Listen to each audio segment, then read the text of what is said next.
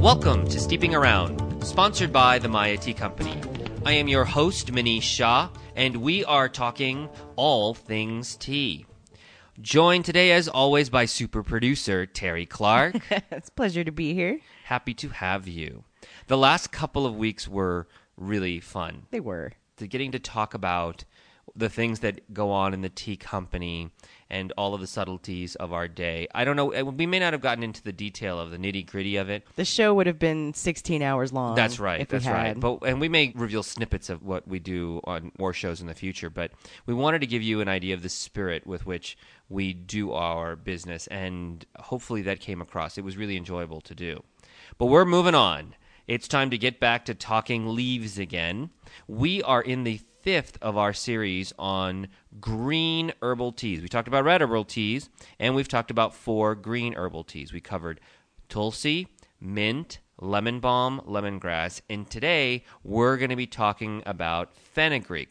Probably not an herb that you know very well. You've probably had it, didn't know it, but we are going to talk about its wonderful qualities as both a spice and a tea. We'll tell you where it comes from. We'll tell you its health benefits, and we'll talk about how you can make an excellent cup of fenugreek tea. Also, we're going to start looking into my summer vacation plans and see how maybe you can join in, and we'll talk about that towards the end of the show. But first, we want to talk about fenugreek. Just the word is totally cool. Fenugreek. I like it. I like the sound of it. In fact, it comes from the Latin Phonum Graecium. I'm not even sure if I'm pronouncing that 100% correct. I think I was close, but yes. Which means Greek hay. The first written notation of fenugreek is from about 200 BC, where they refer to it as something that they would feed their cattle. So it literally was Greek hay. That's right. But prior to that, it's been used for a long time.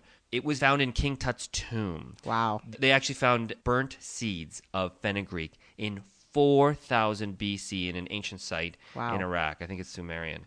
That 6,000 years fenugreek has been used. That blows my mind, actually. It's completely amazing. So it's been used, obviously, for quite a long time. Today, you can find it commercially grown, mostly along the Mediterranean. You can find it in Spain, a little in France, Morocco, Egypt, Turkey.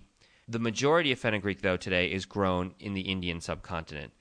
Pakistan, Bangladesh, Nepal, and most of all in India. Yep.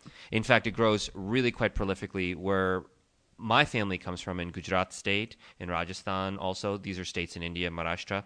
So a lot of it favors sandy soil.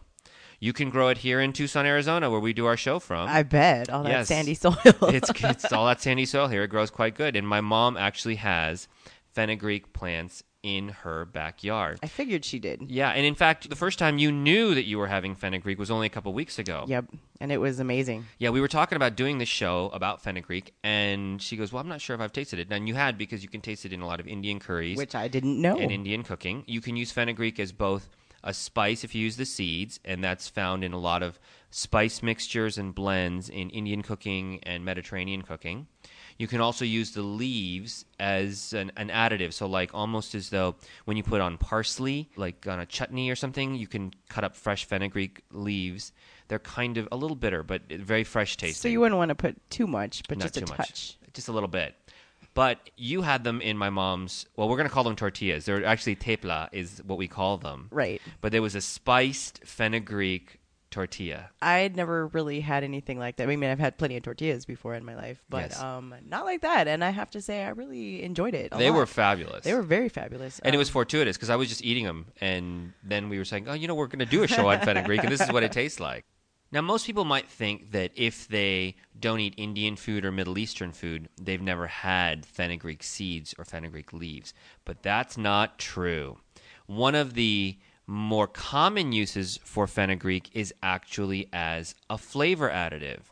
This essential oil from the seed of fenugreek actually has a flavor very much like burnt maple with little hints of celery. Which I actually didn't believe until I started drinking the tea today. It tastes just like that, actually. It tastes very much like that, little mapley. Mm-hmm. And so they use that essence to add in butterscotch flavors, in caramel, in vanilla, as well as maple syrup. Now, unfortunately, it's all the artificial flavors, but they use the essence of the fenugreek seed as an additive. So more than likely, if you've had butterscotch or maple syrup or caramel, you've had fenugreek in your food. Well, when we come back, we're going to talk a little bit more about how you can use fenugreek, what are the health benefits, and we're also going to dive into where you might be able to find me over the summertime. So stay with us. We'll be right back here at Steeping Around.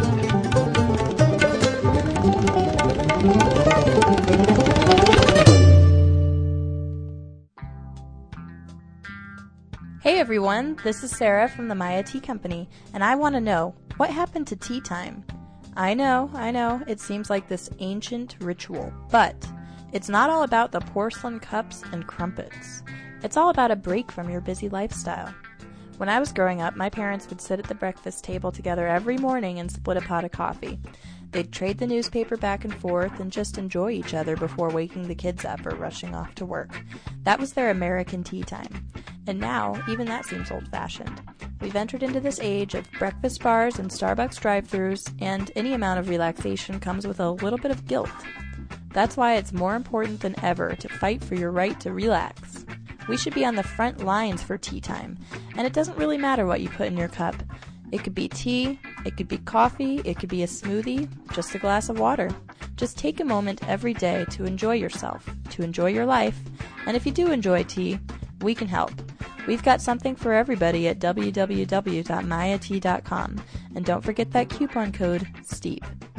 Cheers!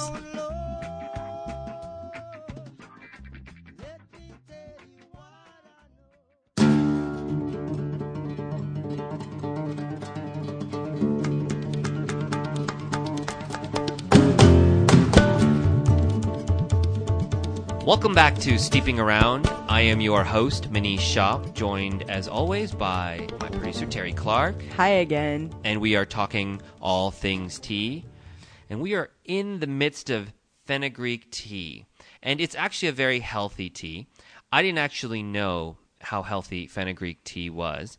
One of the things that I am blessed to be able to do is live here in Tucson, Arizona. Now, that has many blessings, but one of the people here in Tucson that's particularly famous is a doctor by the name of Andrew Weil. He is really one of the pioneers in integrative medicine. Yep. And his Center for Integrative Medicine is here at the University of Arizona. They have a fellowship for doctors where doctors come in, have a 3-year fellowship where they get trained on other modalities of healing. They learn about the benefits of things like acupuncture, about meditation, about the benefits of even things like drumming, and also about tea. One of my great privileges is to get to teach tea to those fellows once a year. That's really cool. Yeah, it's really cool to teach to these doctors. They're so curious. And I teach with another doctor who was also an herbalist prior to her MD. Her name is Dr. Tarona Lodog, and she is the bomb. I mean, she's amazing. Teaching with her is a hoot and scares me every time I still do it. And I don't scare easy. Nonetheless, when I was teaching the last time, a doctor from New York, she's of Indian origin, approached me to talk about fenugreek tea. She used it for her patient population, which was primarily HIV and AIDS positive. She had used it because they had tried to regulate their blood sugar. Yeah. With drugs and pharmaceuticals and couldn't do it, and they used fenugreek tea, and it helped stabilize them. Wow. And the fact that she told me that just blew me away, and I never That is forgot pretty that story. amazing. Yeah. I never forgot that story. And in fact, fenugreek is good for a lot of things, one of which is diabetes. We actually have clinical research that does prove that fenugreek tea and fenugreek leaves as a whole will help you stabilize blood sugar and, as a result, help manage cholesterol levels in diabetic patients. Really a great finding.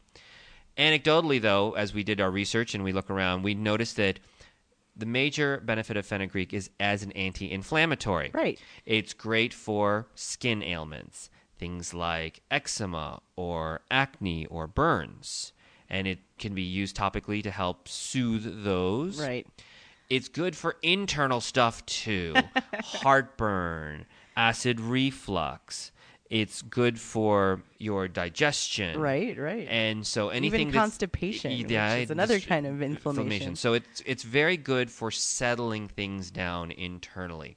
And that's the primary value of fenugreek. When I told my mom that I was doing the show on fenugreek, we were talking about it over Mother's Day, and she goes, "I use it for my arthritis." And so she went into why they use it for arthritis, and again, another form of inflammation. Right. The other thing that we found out is that it also apparently is good for increasing libido. I know. Which seems sort of counterintuitive, because isn't that kind of inflammatory? I don't know. I just think so, but I'd probably taken the show in a direction it shouldn't go. Maybe. Nonetheless, consuming fenugreek is, for the most part, a really good thing. And increasing your libido is not a bad thing either, really. Probably not. Maybe that would explain why there's 1 billion people in India. I don't know. Sorry. Nonetheless, you're Indian, so you can say that. I can say that. You probably shouldn't say it if you're not. Nonetheless, making fenugreek tea is very easy. We had some this morning. Yes, we did. I made some fenugreek tea for you so you could taste it. I think dried fenugreek tea is best. Use the dried leaves. Trying to use the fresh ones can be a little bitter, and it can be a little overly aromatic. Did you pre-soak the leaves, or did you just throw them in there? Nope, I just took some dried fenugreek leaves, and I kind of crushed them up a little bit to kind of increase the surface area. I just kind of mush them up. And I put in about a tablespoon for 2 cups. So about 1.5 teaspoons to 2 teaspoons per cup of boiling water. It was good. It was good. And I steeped it just like you would any regular green or black tea. I allowed it to stay I used boiling hot water, and I let it stay in the water for about 6 or 7 minutes. It didn't go bitter, and it had a very nice maple and, like I said, a little celery flavor. Very soft, very supple. Which is a very good description of it, actually. Yeah, and it's quite tasty. One of my friends found out that we were doing a show on fenugreek, and she was like, "Oh, you probably won't like it because I don't like black licorice." And she thought it tasted a lot like black licorice. I disagree.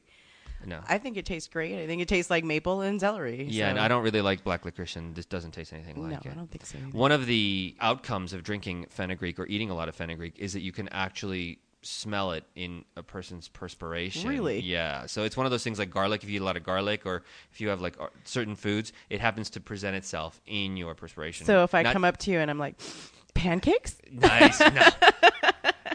No, but I'm just saying that it's pretty prevalent. I didn't have pancakes today. But perhaps there'll be pancakes for breakfast tomorrow or over the summer. Maybe. Well, we're going to get into what my summer plans are and how you might be able to be involved. So stay with us. We'll be right back here on Steeping Around.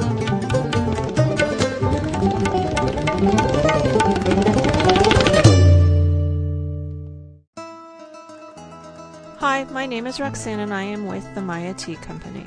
Now, Manish and the guys know an awful lot about tea, and they've put together some incredible blends. But let's face it, sometimes they still need a woman's touch. I have a special gift for aesthetics, and have put the finishing touches on most of the tea blends that we make in-house. But I've also created my own blends from scratch. One of my own tea blends has become the #1 seller for the Maya Tea Company, the Pomegranate Mojito Green Tea. Pomegranate Mojito mimics one of my favorite bar drinks, with fresh green tea, peppermint, lime, and pomegranate. And don't worry, if you're missing that extra kick, this tea tastes incredible with an added ounce of tequila or rum. Don't be afraid to spice up your teas. That's what I do. You can find my pomegranate mojito tea, as well as recipes and mini tea cocktail ideas at www.mayatea.com. You can save 15% on any of your tea selection, particularly the pomegranate mojito. Our coupon code is STEEP. Cheers! Or as we say here in the Southwest, salute.